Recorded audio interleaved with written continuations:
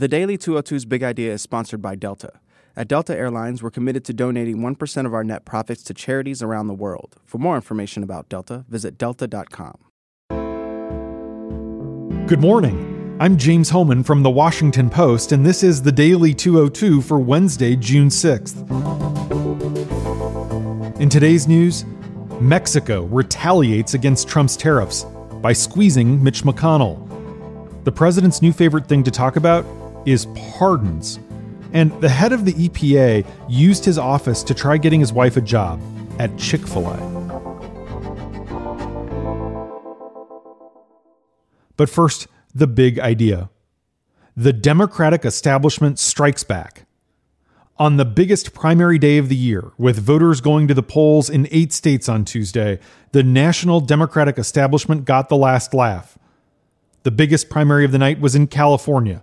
With nearly every precinct now counted in Orange County, Democrats are growing confident that they can get candidates into every competitive congressional district in Southern California, preventing a lockout that the national party spent millions of dollars to avoid. In California's 39th, 48th, and 49th congressional districts, Democrats ended the night in second place, at least, which would set up 2 party elections in November. The state's quirky jungle primary system means that everyone appears on the same ballot, and the top 2 finishers face each other in the general election. In other significant news, Democrats increased their odds of picking up 3 different House seats in New Jersey. Well-funded former Assistant Secretary of State Tom Malinowski emerged from a 3-way primary to win the right to face off with incumbent Leonard Lance, a Republican. In the 11th congressional district, which Republican Rodney Frelinghuysen is leaving after 24 years, Navy veteran and attorney Mike Sherrill won an overwhelming victory.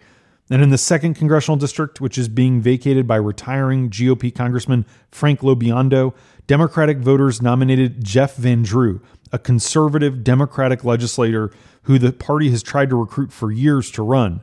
Republicans, meanwhile, nominated a no-name local politician who's only raised $20,000 and has already been written off by the national party. Democrats need to flip 23 seats to win the House in November. California and New Jersey alone could theoretically get them like a third of the way there. Democrats are credibly targeting half a dozen of the 14 Republican-held House seats in California. Also in the Golden State, the Democratic establishment won 2 big statewide races. Gavin Newsom, the state's lieutenant governor, won to succeed term-limited Governor Jerry Brown, a Democrat. He'll face Republican John Cox in November's election. Newsom offered a new slogan in his victory speech last night. He says he's running as the candidate who will bring resistance with results. And despite all the hullabaloo on the far left, Senator Dianne Feinstein crushed her primary challenger. There was so much buzz among indivisible-type activists and the Move On crowd when California State Senate leader Kevin De Leon announced his campaign against the senior senator. Many liberals don't appreciate Feinstein's long independent streak, but De Leon garnered just 11% of the vote on Tuesday. And that's the big idea. Here are 3 other headlines that should be on your radar. Number 1. Mexico unveiled plans to impose tariffs on $3 billion worth of U.S. products in retaliation for President Trump slapping them with steel and aluminum tariffs. The new tariffs hit U.S. pork, apples, potatoes, cheese, and bourbon. Each of those is designed to mess with people in states that are represented by senior Senate Republicans. Bourbon, of course, is produced in Kentucky, the home state of Senate Majority Leader Mitch McConnell. The Mexicans' announcement comes as a senior Trump administration official says that the president wants to end the 3-party talks to renegotiate the North American Free Trade Agreement. Instead, they want to deal separately with Canada and Mexico to restructure the accord. It's unclear how that would work without ending NAFTA. And McConnell is, despite being targeted with those bourbon tariffs, unwilling to cross Trump on his protectionism. He said yesterday that he will not bring up a GOP bill to block Trump's tariffs for a vote on the floor, even though it could probably pass.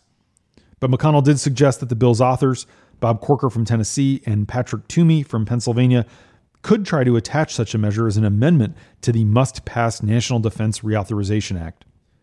Number 2, Trump may sign a dozen or more pardons in the next 2 months, and he's ordered his lawyers to compile a list of possible candidates.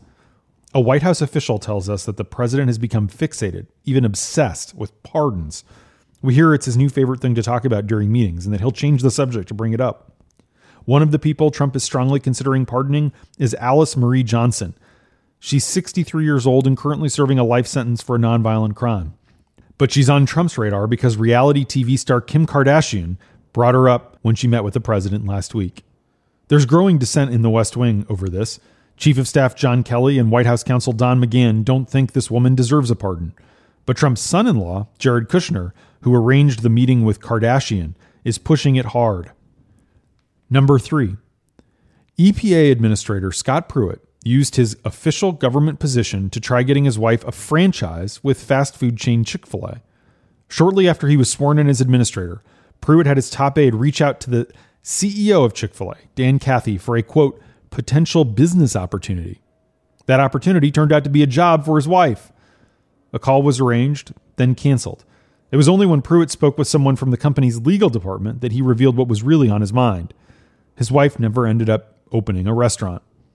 But this latest revelation opens a new chapter in the ongoing saga of Pruitt's questionable spending and management decisions. And Pruitt's efforts on his wife's behalf did not end with Chick-fil-A.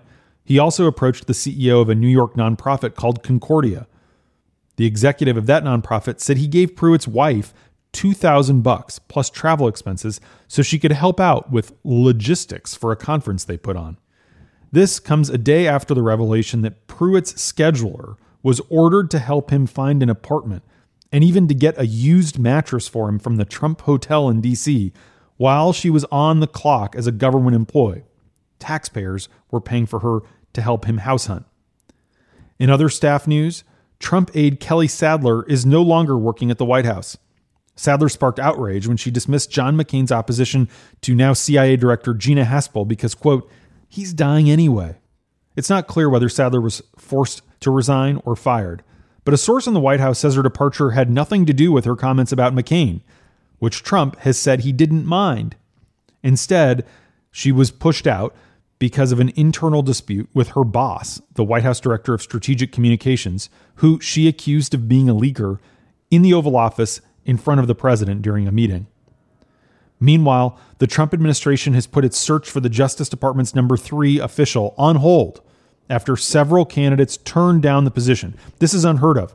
Top lawyers turning down the chance to be the number 3 at the Justice Department. But these candidates didn't want to get stuck at the center of scandal if Trump fires Bob Mueller as special counsel. Then they'd be in the hot seat. The Wall Street Journal reports that the Justice Department currently lacks permanent political appointees to oversee at least 5 high-profile units, including the criminal, civil, and tax divisions. DOJ insiders say all these delays and this dysfunction have meaningfully hurt their ability to enforce our nation's laws.